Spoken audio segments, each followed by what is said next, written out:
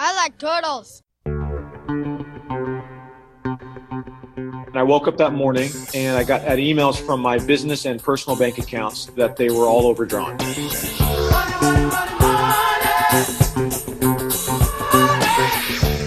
My two brothers called me at like 2 o'clock in the morning and came over and told me because they were going to announce it to everybody the next day and they wanted to tell me in person.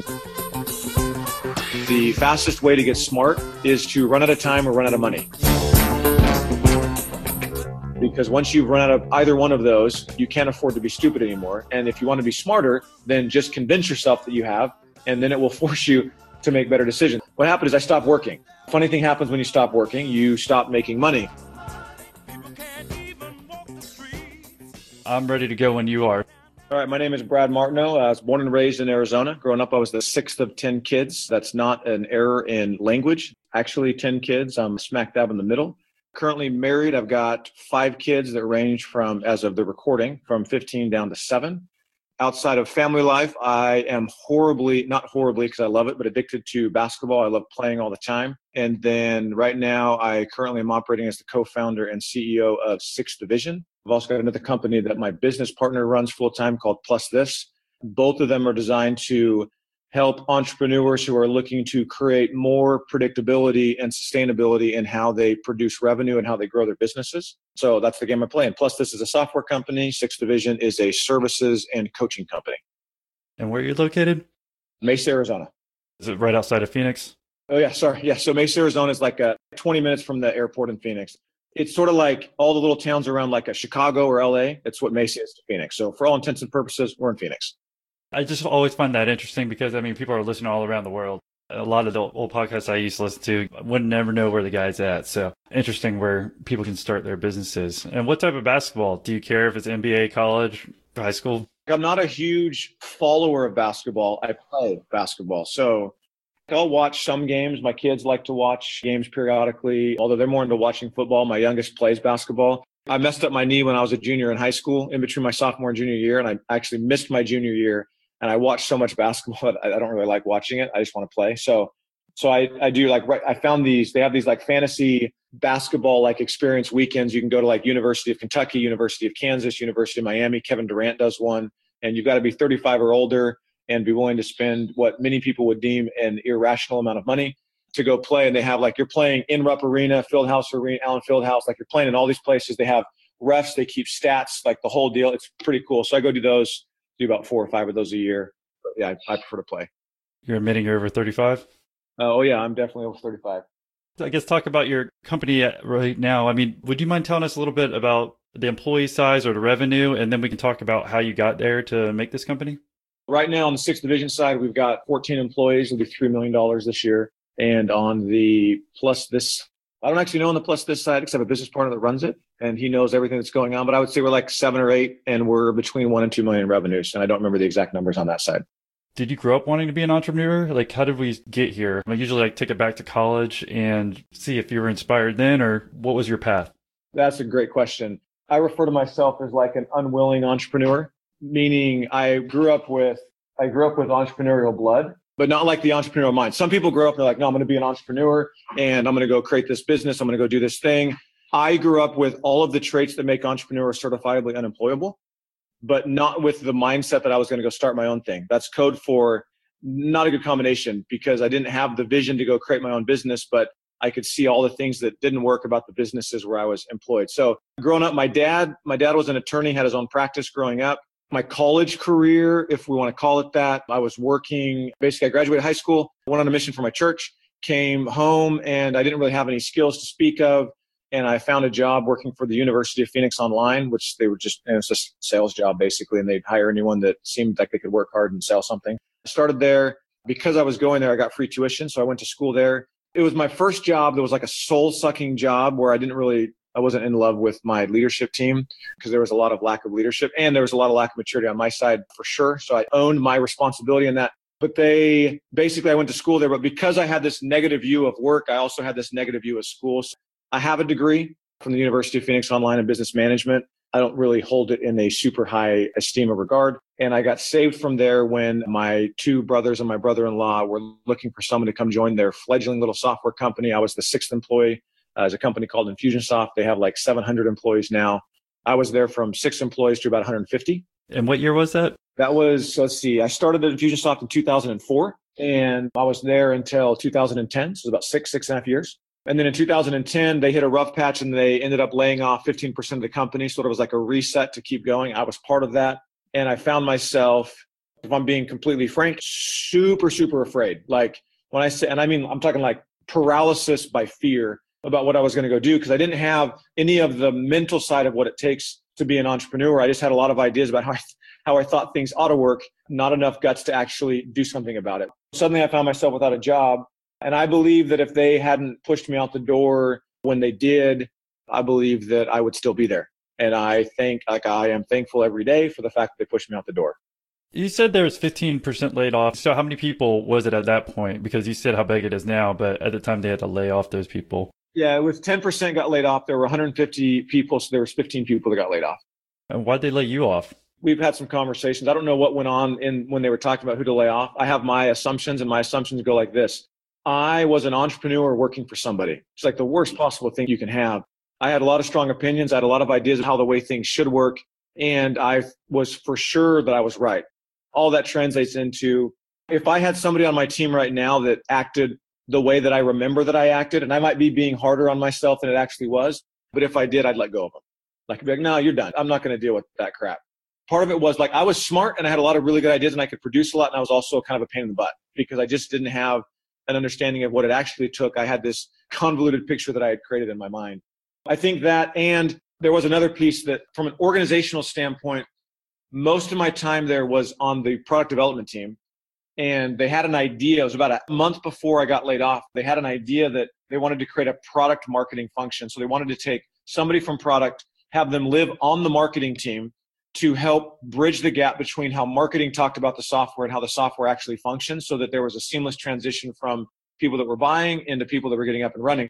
I got moved over to the marketing team. They backfilled my role on the product team, and then they changed the structure of the marketing team where there was a VP and there was me as a sole director, and the VP was the prior director and then the team. So I had a team that I was leading that I inherited, and then I had a VP that was above me. It's like broom handle organizational structure, which doesn't ever really work. You should only hire directors if you have at least 2 of them. So what happened is they hit a rough spot, and all of a sudden it's like, well, wait a minute, we got a VP of marketing and sales, and we have a director of marketing, and they had changed my role to where I wasn't really doing the product marketing stuff anymore. So it's kind of like I got moved into a role, and then all of a sudden it was like, we can't afford to have that role, and it didn't really exist. Combine that with the fact that I was more of a punk than I probably needed to be, and it made for he should be included in the 15. And you weren't that way on your mission trip? That's a good question. Nobody's ever asked me that before. No. So what happened is, like, growing up, there's a mentality that it takes to be an entrepreneur to go create things. I didn't really have that growing up, almost in any aspect. Like I didn't like grow up like this. You know, a lot of times you think entrepreneurs, you think alpha male, confident, got everything figured out. I was talented in a lot of respects, but I didn't have any confidence behind it growing up. When I went on my mission, that was the first time where it was like, yeah, go figure crap out, dude. Like, you got to go figure out how to make stuff work. And I had the president, the one that was put in place to oversee the efforts of all the extremely mature 19-year-olds. He was the first one who was like, yeah, no, go figure this out. And when I tried to come back and give my lame excuses that I couldn't figure out, I was like, I don't care, go figure it out. When I came back off of my mission, there was an initial boost of like, I can go figure stuff out, but it hadn't translated to the, I can go figure stuff out and actually create a business around it. I had the probably more arrogance than calm confidence when I was at Infusionsoft. And also I got pretty good at what I was doing at Infusionsoft, which just fed the arrogance that's typical of what I imagine of younger people. Maybe not. Maybe I was just a horrible human being. I like to tell myself so I could sleep at night that I was the same as what most people would be like if they went through the same situation. But yeah, so by the time I got into Infusionsoft, it just kind of combination of, I think I'm right. I don't think the company's going where I think the company should go. And it was largely because they weren't going where I wanted to go. And I didn't really have the whole picture of why we needed to go where we were going. Anyway, all of that kind of combined together with, we actually can't afford to have that role anymore anyway. And that created the departure. From the Infusionsoft, you said once you got laid off, it was a shock to you. But could you tell us a little bit more? I mean, did you have any money saved up or anything? I don't know if your brothers helped you out. Like, what was it like then? Because you're still in the employee mindset. Oh, yeah, totally. So totally in the employee mindset. It was a complete shock, like to the extent. So it was my two brothers and my brother-in-law were the founders of Infusionsoft. My two brothers called me at like 2:00 in the morning and came over and told me because they were going to announce it to everybody the next day and they wanted to tell me in person. So we had a conversation like 2:00 in the morning at my house, which I'm really good at putting on a good face. Like I got everything handled. I was like super nervous. Like, all right, cool. Well, whatever. We'll handle this or we'll be fine. I had, at the time, I did have some savings. I had been disciplined to put some money away in savings. And then they did a preemptive layoff so that they could do some severance packages for people. So I got a severance package. I'd been there for 6 years. So I got one of the better ones. I'd been there longer than most people, but it was not like it was going to change my life. It was just hey, I had a little bit of a transition. So I had some money saved up and I got a severance package. It's really insightful. So as soon as you said you were setting up the Patreon, it was just like, yeah, I'll help this guy. I take a lot of value from it. It's as simple as that. Yeah, I really appreciate that, man. Well, I was going to say, have you checked out our newest Patreon episode? Yeah, I was just like, oh, well, I'm in the car. I'll just listen to it, whatever. But I'm not getting anything out of this. And then you're like, wow, I'm not that naive or anything, but it really did open your eyes. Could you tell us about that conversation? Because I don't think many people are going to go through this, and it sounds very interesting. Was your wife there? What was the deal at 2 a.m.? Why did they have to do it then? So they had this is what I believe. I don't actually know all the details, but they had a meeting that night and it was a late one. Like I think they got done at like midnight or 1:00. And this was the leadership team deciding, they got to go through and pick, okay, well, which 15 people are we going to let go and are we going to mess with their world tomorrow? And so I think they called a couple of times because I didn't hear the phone ring. And finally my wife answered the phone and she's like, hey, your brothers are coming over. Like, I'm still not totally awake. I'm like, what are you talking about? And she's like, what do you think they're coming over from? I'm like, I have no idea. And at the time, my parents were in Puerto Rico. They're like, you think something happened to your parents? I'm like, I don't have any idea. So they showed up. Like I said, it was like 2:30 in the morning. So like, I don't have the best memory in terms of the details I'll tell you like the basic arc of the conversation. If we had my wife on, she could tell you all the details because she remembers it all. And I think she felt more of the emotional weight of it because the other little detail in that is, if you remember, I mentioned before that I have 5 kids. My 5th son was born 6 weeks before this happened. She's dealing with, and he was like colicky and up all the time in the middle of the night. So we got that going on in the family. Basically it was, hey, sorry, we've got to let you go, and kind of describing why. And my response, I remember my response like, okay, well, better that it's me than somebody else because I feel confident that I can go make something happen. I think I made some remark like, I'm going to kick your butt or whatever. Like not like physically, but from a business standpoint, all right, I'm going to go make my own thing. It'll be better than what you guys built anyway. And that sounds really noble. And what it really was like a false display of confidence to make myself feel better. I remember both of my brothers being really torn up about it. And I remember saying something to the effect like, yeah, I actually I'd rather be in my situation, not your situation, because I can go make something. And you got to be the one that comes and tells your brothers you got laid off. They did it that morning because they finished that night and they were going to announce it the next day when everybody came in, and they didn't want me to come in and hear it like everybody else did. So they came over and it was that. And then there was, I didn't really sleep. I tried to go back to sleep, but I couldn't because my mind was going, about 1,000,000 miles an hour. And then I went in the next day and packed up all my stuff and left. And the interesting follow-up story to that is it didn't really hit me until the next school day, because I would take my kids to school. I drop them off and they have one of those parking lots where you drive into the parking, like the parents just kind of like cycle through kind of like a U shape and then you drive out of the parking lot. So I came in, dropped my kids off, and I went to go pull out of the parking lot, and work is left and home is right. And it didn't hit me until I pulled up to the exit of the parking lot. I was like, holy crap, I don't have anywhere to go. Like I sat there till the person behind me was like, hey, you going to go somewhere? Like, do I turn left? Do I turn right? I have no idea where I'm going to go. And that was kind of the initial like, oh, holy crap, what's about to happen here? Like, now what do I go do? So that was kind of the, hey, Birdie, time to go fly, time to go figure something out. That was kind of the initial being tossed into it wasn't technically being tossed into the entrepreneurial world. It was, you got to go figure something out. And I didn't see any jobs when I went and looked that sounded like they would be fulfilling to me and where I could see myself actually going in and being able to earn the money that I needed to replace my income and be able to provide for my family the way that I wanted to. Getting a job sort of by default was not an option. And what type of money were you trying to replace? Like, what were you getting paid before? I want to say I was making like exactly $100,000 or something.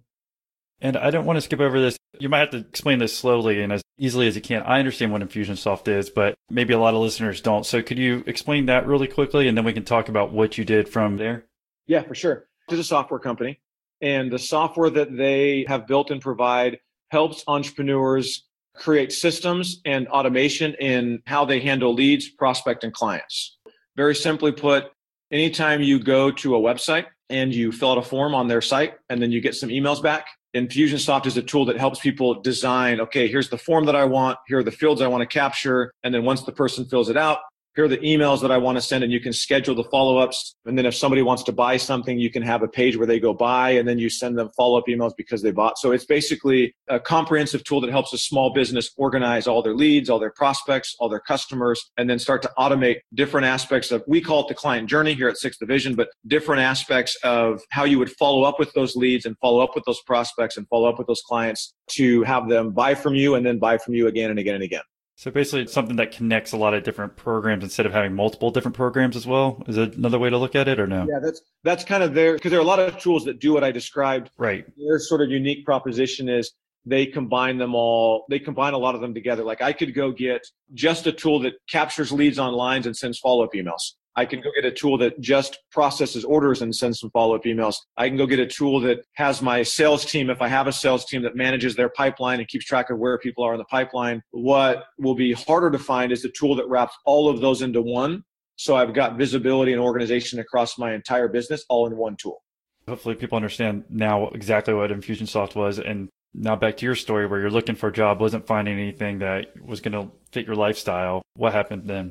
This was about, I got laid off about a week before Infusionsoft's big user conference that they had at the time. And so did you still get to go to the conference or no? Well, yeah. So I was slated to speak 3 times. Did you?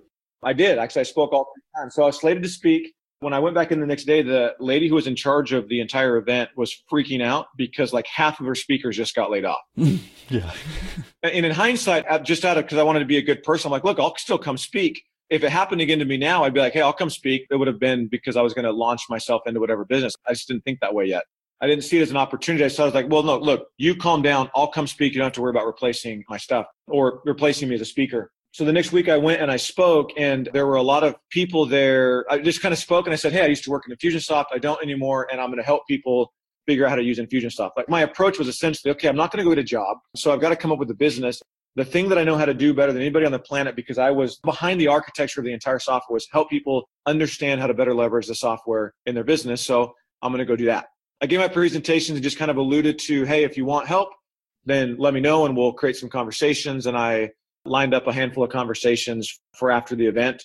And well, there's a story behind those ones too. But I told everybody at the event, because I didn't understand the idea of like, how do I create like what my service offering is? How do I package it? How do I productize? I didn't really have any of that figured out.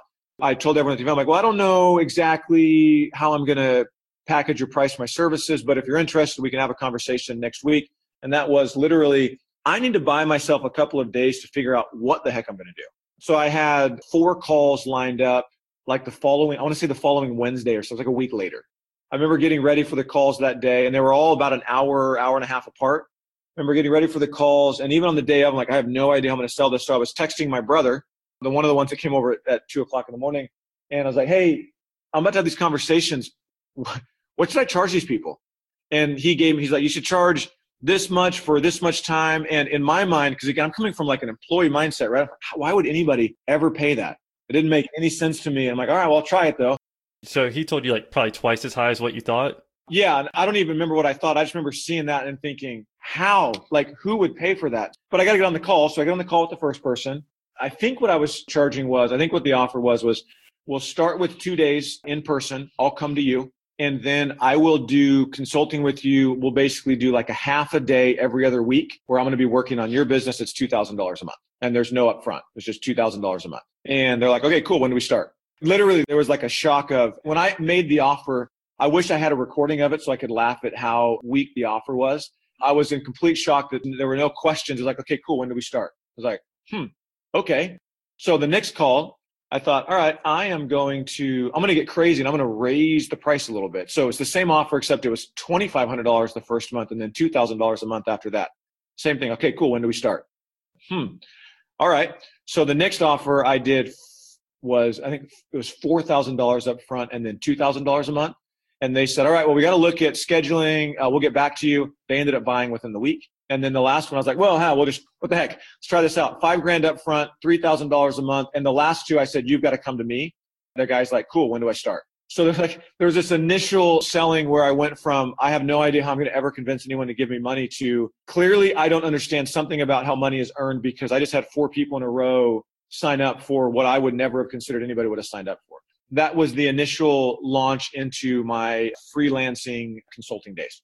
Infusionsoft have people that basically had your position there, or no? Sort of, but not really. They have always in the past, they're moving away from it a lot more now, but they've always in the past had some level of services, but primarily designed to get people up and running and started with the software, and not enough to handle all of their clients. It's sort of a, hey, we're going to get you up and running, and then you've got to figure out a resource either internally or some other resource that can help you on an ongoing basis. So there were some resources there, but these people were more advanced in their business and what they wanted to do, which is why they weren't looking to go to Infusionsoft for resources. Okay, that makes sense.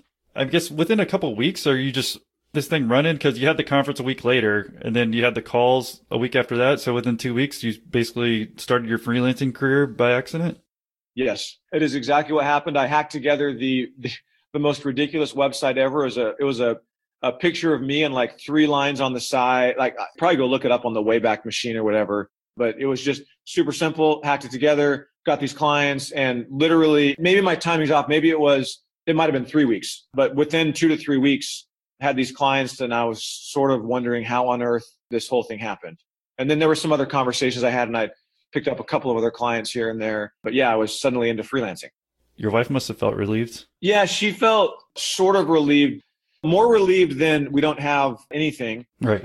But at the same time, for anyone that's starting, when you're starting, you have to build the ability to have confidence that you can go create something in the future. This was the skill set that I was still working on developing. Even though I had those clients, I was living in a perpetual state of, this is all going to fall apart. What if I can't perform? Like, just perpetually playing all of the reasons why this wasn't going to work. I look back on it now and I want to grab that version of myself and slap him in the face. I was playing all that, which meant it was turning into, I was spending all of my time doing stuff to make myself feel comfortable that it wasn't going to fall apart. The reality is you add that up, and I went from, $100,000 to, I was making, 2, 4, 6, like I was making $9,000 a month, like 3 weeks later. And granted, you got taxes and other sorts of things that come into play there. So it's not a direct correlation, but I picked up some other clients as well. Like, I'd essentially replaced income. But what happened is my work time shot through the roof. And when I look back on it, like, I'd only committed myself to doing 4 half days every other week. So I should have had loads of free time. And I didn't, though, because I was just freaking out about, that's going to fall apart. They're going to cancel. What if I can't perform? I don't really know what I'm doing. So I was spending way more time, and it was a lot of nervous energy, which translates over into my wife. And I've got 5 kids that are all below the age of, 8 in the house as well. There was some relief, but not entirely, because I wasn't relieved, right? If I had been relieved, I could have portrayed that. But when you're married to someone, you can't really hide. You can hide it from other people, but not the person you're with all the time. So, right. Especially now that you're at home and don't have a job to go to, I guess, hide that. Yeah. And when I'm trying to do work at home in a 1,600 square foot house with 5 kids in like an open office that doesn't have a door on it, like, it's kind of hard to hide that. Was your work before like 9 to 5? You just do 9 to 5 at Infusionsoft, come home, you'd be relieved, and then you're saying basically your work hours shot through the roof from once you started picking up the freelancing? Yeah, it was like, I'd go in, it's probably like 8 to 5 or whatever. And the reality is I loved what we were doing at Infusionsoft. So I spent a lot of time even after hours. Like, I was traditionally addicted to work like most people were. I've gotten way better at it. So I would say the time, it's a good clarification. It may not have actually been an increase in time, although I think it was definitely an increase in anxiety and anxious energy. I spent more time awake after people went to sleep into the wee hours of the morning, working on things like in hindsight I look at it and I think, why on earth would I have ever spent time on that? There was no way that was going to make any significant impact on my revenue. But I needed something to be busy so that I could feel good about, it's really sort of as a way to numb the pain of, I don't have any confidence. So I just want to feel busy because it makes me feel comfortable. I'm feeling you on that. I have that same feeling with the podcast right now. As far as like promoting, marketing, I'm doing the exact same thing. Maybe I'm just being busy, and maybe it's not like giving the ROI. Maybe I don't need to do all these things. I don't have to return that email. I think a lot of people get kind of stuck in that motion, especially when you start doing your own thing again. I think you're just so excited too. At least I am. It's just like, I got to do something to make it better. You only have so many hours, and it sounds like that's probably the best time for you at that point, because maybe it's quiet in the house, right? when you're home and you got 5 kids and they're all under the age of 8, the concept of dad's got to work doesn't make any sense. And even for my wife, there's the idea of working at home. Unless I have an office where I can shut the door and it's separate from the house, it's really hard to be, okay, I just won't talk to you. No, like I got a question, I'm going to throw it your way. And, it happens. So were definitely the only windows where there was any sort of peace and quiet. And yeah, and back to what you're saying about the need to feel like to do something reminds me of a quote. It's part of one of our core values, and it's a quote I love. It says, in the absence of clearly defined goals, we become strangely loyal to daily trivia until ultimately we become enslaved by it. One of my favorite quotes of all time. And that is literally where I was. I didn't have a clearly defined goal. I hadn't decided what I was okay with, which meant the default was if you don't define the goal, and defining the goal is both what you want to get to and where you don't have to get beyond.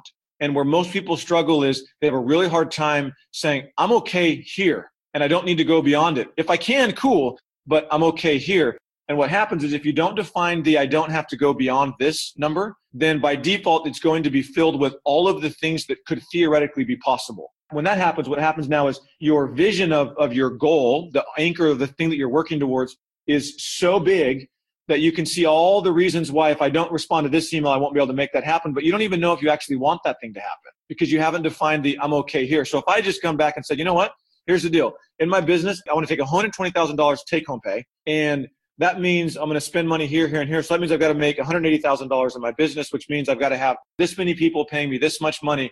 And that's all I need. Like I'm okay there. And if I can go beyond that, great.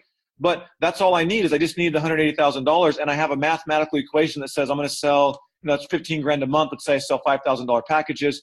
I need 3 of those sold every single month. Now I can just go put all my time and energy into one thing and one thing only, finding 3 $5,000 packages a month.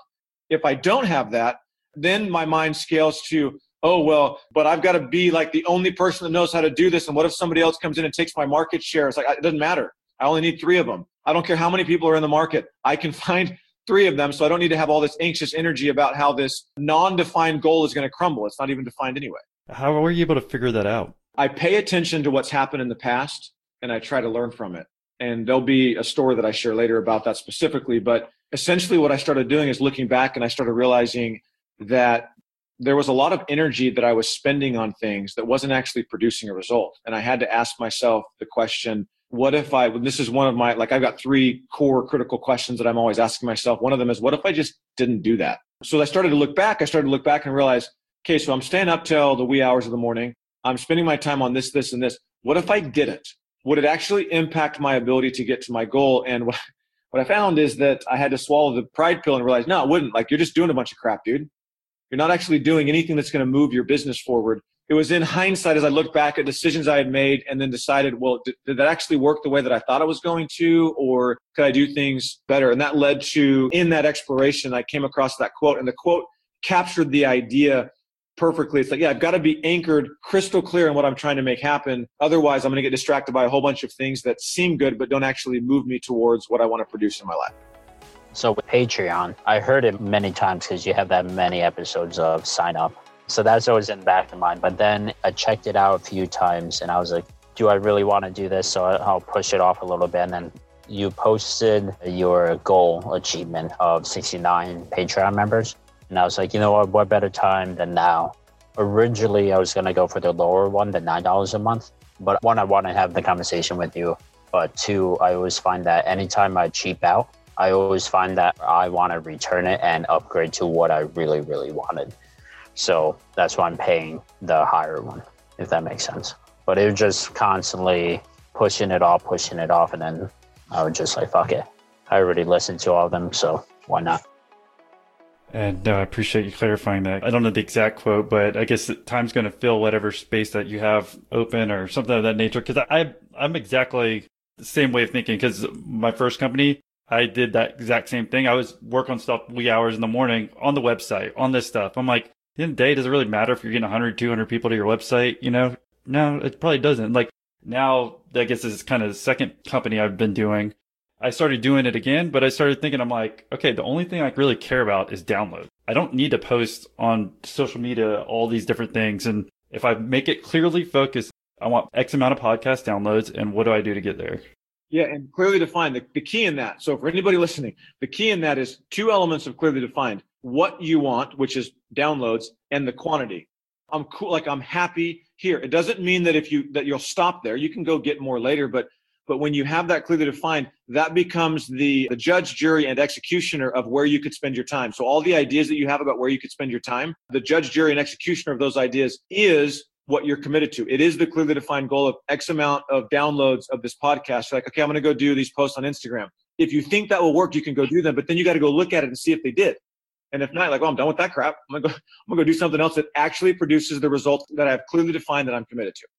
Hopefully that helps any of the entrepreneurs who are dealing with that kind of anxious energy like you're talking about. Again, it's just that mentality when you start doing something that you have to put all your hours into it, but eventually you're going to wear yourself down, is what I found. From there, you found out that you didn't want to be a full-time freelancer. What was your coming to Jesus moment there? What happened is I was fulfilling for my clients, but I wasn't proactively providing value as much as I was trying to not have them stop paying me, because I was so afraid that if they stopped paying me, I wouldn't make the money. I didn't know how I'd go make more money. And that's a surefire way to have people stop paying you is to operate that way. So it came to a point where, they started to drop off over time, which was natural. They were going to anyway. And I understand that now in hindsight. And as I was looking back and kind of analyzing and processing that, what I realized about myself is like, I like to be a part of a team and I like to be building something. I don't thrive nearly as well when I'm in an environment that's just like, let's churn and burn a project. I want to be building something that can be used by other people later and not just doing these one-off projects. I worked with those clients maybe for 6 months. They might've been over 6 or 9 months. And then essentially I stopped taking services work and I just stopped selling it. And I just kind of floated. And I had enough money in savings and enough left over from severance, plus the money I'd made, that I could afford to be stupid. And what I tell anyone that ever asks me about my story is like, yeah, the fastest way to get smart is to run out of time or run out of money. Because once you've run out of either one of those, you can't afford to be stupid anymore. And if you want to be smarter, then just convince yourself that you have, and then it will force you to make better decisions. What happened is I stopped working. Funny thing happens when you stop working, you stop making money. The next thing I was going to try is I ran into a guy and we were talking. He's like, what you got to do is create a membership site, because they were all the craze at that point and they're still super effective and can be. So make a membership site, you get a bunch of people in it. They just pay you $50 or $100 and then you do the work one time and a bunch of people, you make the money you want. And so like, all right, cool, I'll do a membership site. So this is about a year later and Fusionsoft's big user conference was coming around again. I convinced them to let me speak. I think I paid a little bit of money so I could sell something, and I created a membership site. And let me clarify that. I did not create a membership site. I created a presentation. I got up on stage and I sold a membership site, and I had nothing created. It was an idea. And when I say literally, I mean, I had no website. I had no place that people could log in. I had no merchant account to be able to take the people's money. I was like, no, here's an idea. I'm going to get up and I'm going to sell it. I was scared out of my mind that I was selling it for $50 a month. I was convinced that I was going to get up, I was going to give my presentation, I was going to make my pitch at the end, and nobody was going to buy it. And I was going to look like a total idiot. And that's not what happened. There was probably 320 people in the room, maybe 250 buying units. I had 85 people sign up for a $50 a month subscription to my membership that I had nothing created for. And 42 of them took a $197 upsell to spend 30 minutes on the phone with me, where I would plan out what they ought to go build in their business. And then I would send them a blueprint of exactly how to go build it afterwards. I went and I launched. I'm like, cool, I got clients. I spoke I think I spoke twice that year. I think I convinced them to let me speak twice on 2 different topics, but one of them was where I was selling and I sold that. So I was going to do this membership site, and so interested in me how your mind controls everything. Because what most people would hear that and be like, that's freaking awesome. And then you went and built that membership site, right? Yeah, no, that's what a normal entrepreneur would do. What I did is I did the math in my head. I was like, okay, 85 people times $50 a month. That's about $4,000 a month. That's not enough to pay for my family. So this clearly is not a viable business model. Like literally my brain was saying, no, because I didn't show up at one event and in one fell swoop make enough money to pay for everything, this was not going to work. So, I mean, I had people that paid, so I had to go produce some interviews. And so I called up some people and created some time to go do some interviews with a top Infusionsoft user. So I went and I produced those, but I didn't do anything to market it afterwards. Like I didn't understand that concept. So basically those people stayed on for a while, but it was same cycle, right? So had some success right away, got nervous that everybody was going to leave. They naturally left because that's what they were going to do over time. And then it slowly started to fade away, and that led to the next year. So that was the end of 2011. That led to the next year, 2012. At the end of 2011, I was just kind of floating along with this membership site. I was doing some consulting type work literally just enough to pay the bills. But my buffer between you literally have zero money was getting smaller and smaller and smaller. We're getting close to the end of 2011. I had a guy that I worked with at Infusionsoft. He's now my business partner. He was working at another company that was doing some consulting, but in the enterprise space around how to use tools. They're not Infusionsoft because that's not for the enterprise space, but for bigger companies, similar tools. Like it was like the same work. Like, hey, you should come work with me. And I went and worked there, but it was up in Scottsdale. For those that aren't familiar with layout of the land here in Arizona, it was like a 45-minute commute each way. I can't stand commuting. So I literally lasted 3 weeks at the company. And half of one of those weeks was us going to Salesforce's big user conference, Dreamforce. We got over there and I started to talk to him, Dave's his name, about coming and joining me and creating something on the Infusionsoft side, like a consult, like our own company. And truthfully, I needed somebody to partner with. Like at the time, I didn't have the mental aptitude to be able to make something work myself. It was sort of like, I know I can't stay here at LeadMD. This other thing's not making money. And where I was coming from at the time was really like, but I didn't say it this way to him, but it was almost like, please come do this, because if not, I have no idea what I'm going to do. That was sort of, there were remnants of that for sure going on in my mind. We went to Dreamforce in San Francisco, walked into the first class, and it was horribly outdated. We're like, no, we're not staying in here. And then basically we ended up going over to Home Office Depot, grabbed the big Post-it notes, went back into our hotel room, and we mapped out, we actually still have those Post-it notes. We mapped out what were the tenets that were going to create eventually what would become Sixth Division. So this was like October of 2011. Came back, I told the CEO of the company that I was done. I finished out the rest of the week.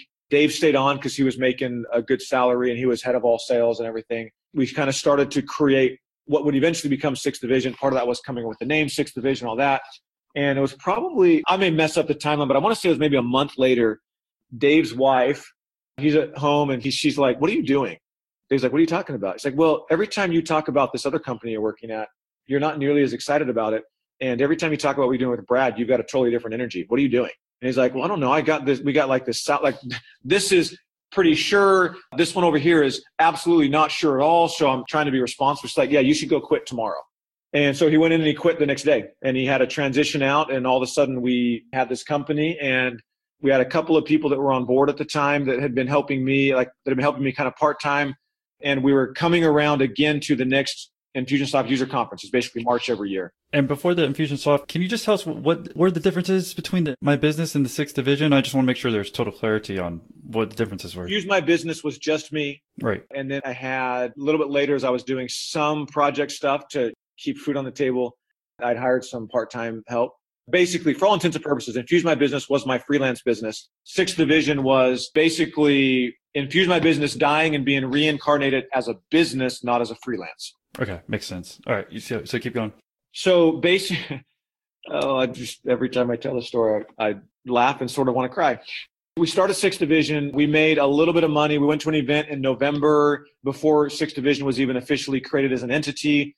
Sold a little bit of revenue. We had some people that were helping us fulfill. And basically, from about October to March, neither Dave nor I took any money out of the business. We basically just paid the people that we had helping us and paid our costs because we had a little office that we were renting. We were trying to figure out like what we were going to sell.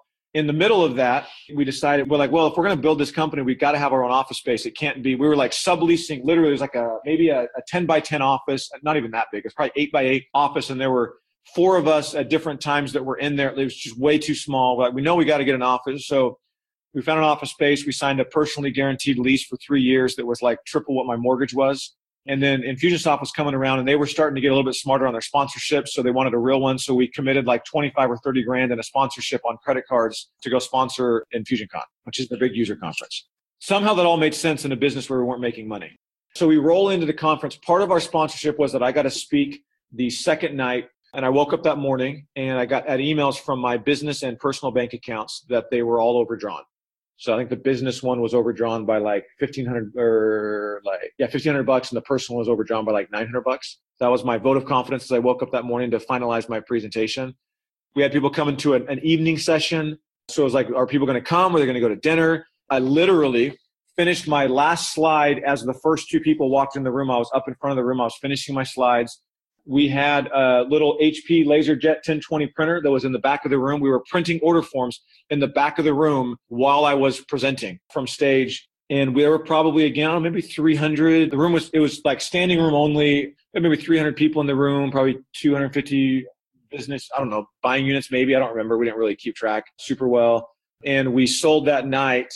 So remember last time when I was super afraid of selling $50 a month, we were selling a $6,000, come hang out with us for 2 days and we'll help you get this figured out and up and running in your business, this tool, Infusionsoft.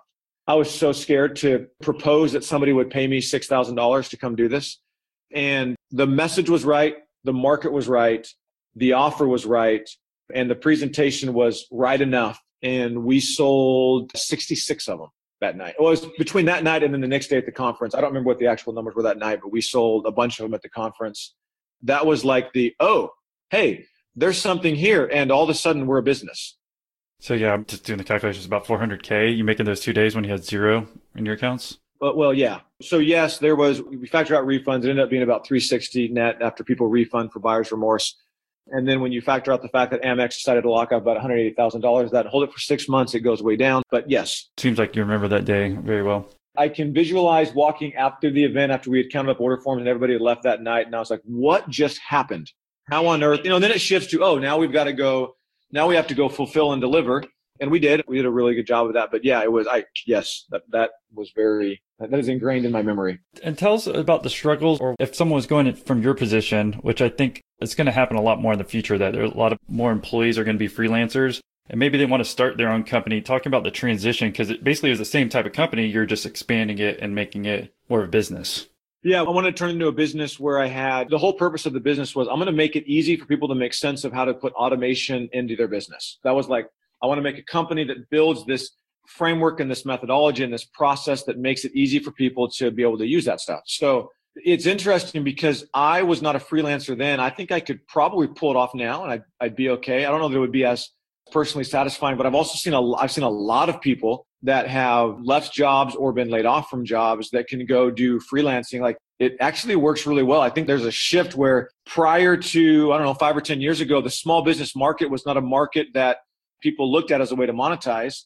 Over the last 5 to 10 years, and I think Infusionsoft spearheaded it, but there are a lot more. If you look at the number of software tools and services that are available to small businesses and compare it to what it is now to what it was 10 years ago or 15 years ago, I mean, we're talking like non-existent to a thriving market. And the other side of it, though, is there are so many small businesses that I don't think it's possible to have like the handful of big agencies that serve all, like when you get into the Fortune 500 companies, you only need there's a handful of companies that really do the bulk of the work there. When you get to small businesses, there's not a Fortune 500, there's just a lot of them. There's room in the market for a lot of agencies, and a lot of the agencies are literally somebody who's really good at Facebook advertising or who's really good at design. Like, that is an agency, it can be just you. For people that are transitioning, what I always talk to every entrepreneur about in their business is, the foundation of your business is what you want the business to provide for you. And then on top of that, you can stack what you're going to provide in exchange for the people that you serve. That's what creates the value. Then you got to create a financial model on top of that. So the core underlying piece that I would define is, what do you want to create? I wanted to create a company. And so I had to go hire people in order to create a company. It couldn't be freelancing. There are a lot of people like, no, I just want to have like pretty cool business that I make enough money to go do what I want to do. I don't need it to be a company where I've got a team of people. And that's totally viable. Going back to the comment of have clearly defined goals so you don't get sucked into a whole bunch of different stuff. Just know what you want to build, and know that when you decide that, you're not deciding it forever. You can start off and say, hey, you know what? I just got laid off and I happen to be really good at building websites. I could start a company building websites. And for now, I just want to be able to provide for myself and be able to go do stuff. That works. And after a year, you might say, you know what? I want to build a company around this. Then you go build a company around it. So my advice would be, stop first before you run around like a chicken with your head cut off. Stop first and decide what you actually want and write it down. How much money do you want to make? How much time freedom do you want to have? What kind of work makes you personally satisfied? And then the fourth one is, like, what vision do you have for the business? What do you see the business becoming? And if you don't have a vision that has to be bigger than just you as a freelance consultant, and maybe even you have 1 or 2 people helping you, but you're still like the main person, then just run with that until that changes. But that is the anchor, is revenue, time, fulfillment, and then what do you see the business becoming? And you want to have that written so that you know what it takes for the business to work for you. And then you got to go figure out how you package your offerings and what kind of value you're going to deliver to the marketplace in order to actually make that work for you. So what do you envision for yourself and your company going forward? There are a couple of different layers to our company. Right now, most of the work that we do lives in the realm of helping people organize their marketing and sales, basically how they get clients and how they fulfill for those clients so that they can consistently hit their revenue numbers and consistently grow their business. When I look at small business, I've created a thing called the Predictable Small Business Framework, which is a systematic approach to running the entire business. And there are two other really big buckets. There's how you define and execute a vision that supports the entire business. And then there's how you build a team and identify the culture and then the actual hiring and how you organize the team. There are kind of two facets to the growth of Sixth Division moving forward. One is that we add to our current service offering. So right now, if you want to work with us, you work with us one-on-one, we do a service offering. And what we'll add is some educational components where we can teach you and then you can go do it. So we'll add that on the client side. And then we'll take the same type of offerings where you can hire us one-on-one, or you can come do some courses like either online or do in-person workshops. We'll take that same model and we'll apply it to how to build a team and then also how to execute your vision. And I see those being the two ways that we are continuing to expand Sixth Division. And how has your role changed from when you were the freelancer? What's your day-to-day like now? When I was the freelancer, I did everything. When we started the company that first year in business in 2012, we did 7 figures in our first year, and it sucked because I literally did everything. So it was Monday, Tuesday, we had clients in for makeovers. Wednesday, we were trying to close new people down. Thursday, we were trying to negotiate sponsorships at events. Friday, we were going to events and speaking, coming home late on Saturday or Sunday. We start the whole process over again. I was having a conversation with my 15-year-old, a couple of days ago about that first year. I'm like, what do you remember from that first year? It's like, I just remember you were gone all the time. So it was everything at the beginning. And then my business partner took over selling, and then it was just fulfilling. And then my business partner took over the new business, the software business that spun off. And so I was back over leading everything and kind of coming full circle.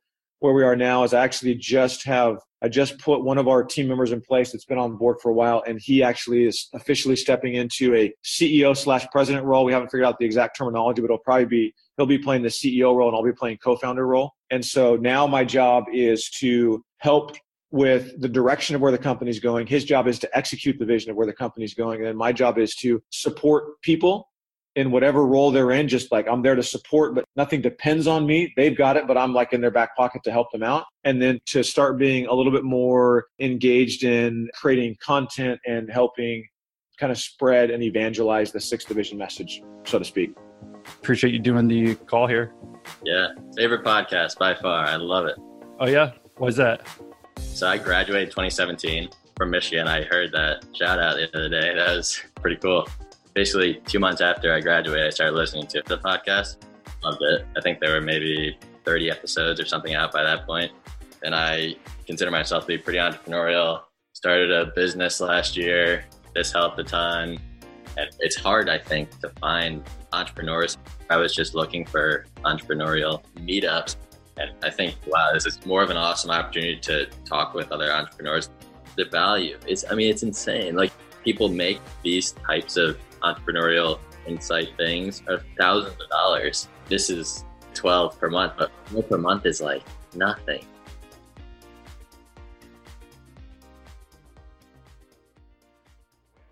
And speaking of coming full circle, we are with the interview. So is there any last words or thoughts that you want to leave with the entrepreneurs or someone who wants to get started with their own business?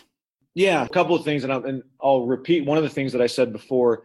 The key for me is, one, you've got to define what you want, not what you think you're supposed to want because somebody else said it, not what you think you need. You define what you want to go create, and you got to be really clear on it. And the trickiest part about that, I said this before, but I want to say it again. The trickiest part about that is it's not the minimum. The minimum's pretty easy in terms of revenue, time, fulfillment. The minimum's easy. It's where am I good? Like, my approach is, we built Sixth Division. It's in a pretty good spot. I want for everybody to have that sort of like freedom in terms of time and revenue. And then if I can grow it more within a regular work schedule, cool, I'll grow it more, but I'm not growing it just to grow it. Like, I'm really clear that I've got 5 kids. I've got 2 summers left with my oldest daughter. I've got 10 left with my youngest son before I kick him out of the house. There are no bonuses for me growing the company faster and then missing the fact that I'll never have a chance to be with my 7-year-old son again. He's only going to be 7 now. So the key is defining, and I'm using kids. If you don't have kids, it doesn't matter. It's whatever you have that you can only do now you're making a trade-off. So it's defining clearly, what is it that I actually want? And then all the work that you go do has to be run by the filter. Will it actually make a difference towards what I actually want? I echo it again. I know I already said it, but I echo it again because I talk with entrepreneurs all the time, and literally almost every single conversation goes back to, well, what are you trying to do? I don't know. Or what are you trying to do? Well, I think I'm sort of trying kind of maybe to go do this. Well, that means you're going to sort of kind of trying maybe end up doing a whole bunch of crap that's not going to move your business anywhere. So you've got to get really clear. And in that process, recognize that there is no answer in the universe for what you ought to do. You just decide. So a lot of people they're trying to read books to figure out what they should want. No, you just decide, and it's going to be in your gut. No, you decide what it is, and then all of your work bleeds toward that. And I just remember the question, what if I just didn't do this? So of all the things that you could possibly do to make that become a reality, you want to constantly be asking, what if I just didn't? Would it actually make a difference in terms of my ability to get to my goal? And if the answer is no, then you just don't do it. Yeah, another way I always say is, what's the worst that's going to happen if you don't do it, right? Yeah, exactly. Yep. Well, I appreciate you leaving us with that. If anyone wants to say thank you for doing the interview, is there a good way for them to reach out and say thanks? Brad at sixthdivision.com, and Sixth Division is spelled out SIXTH division.com. All right, Brad. Well, thank you for doing the interview. Yep, you're welcome. Thanks a lot, man. If you're looking for other tech-based interviews, then consider episode 66 with Sid Bala, where he talks about building a software company. Episode 70 with Neil Thander, where he talks about growing a business that ranks 34 different supplement categories. Or episode 71 with Jordan Gao, where he talks about cart abandonment, e-commerce, and ClickFunnels. In other news, if you want to leave us feedback about the show, give us a call or text us on our new hotline. Simply dial 1-305-985-3469. The best comments, questions, or feedback will be shared on a future episode, so don't be scared to get creative. As always, thanks for tuning in and sharing the podcast with your friends, family, and loved ones.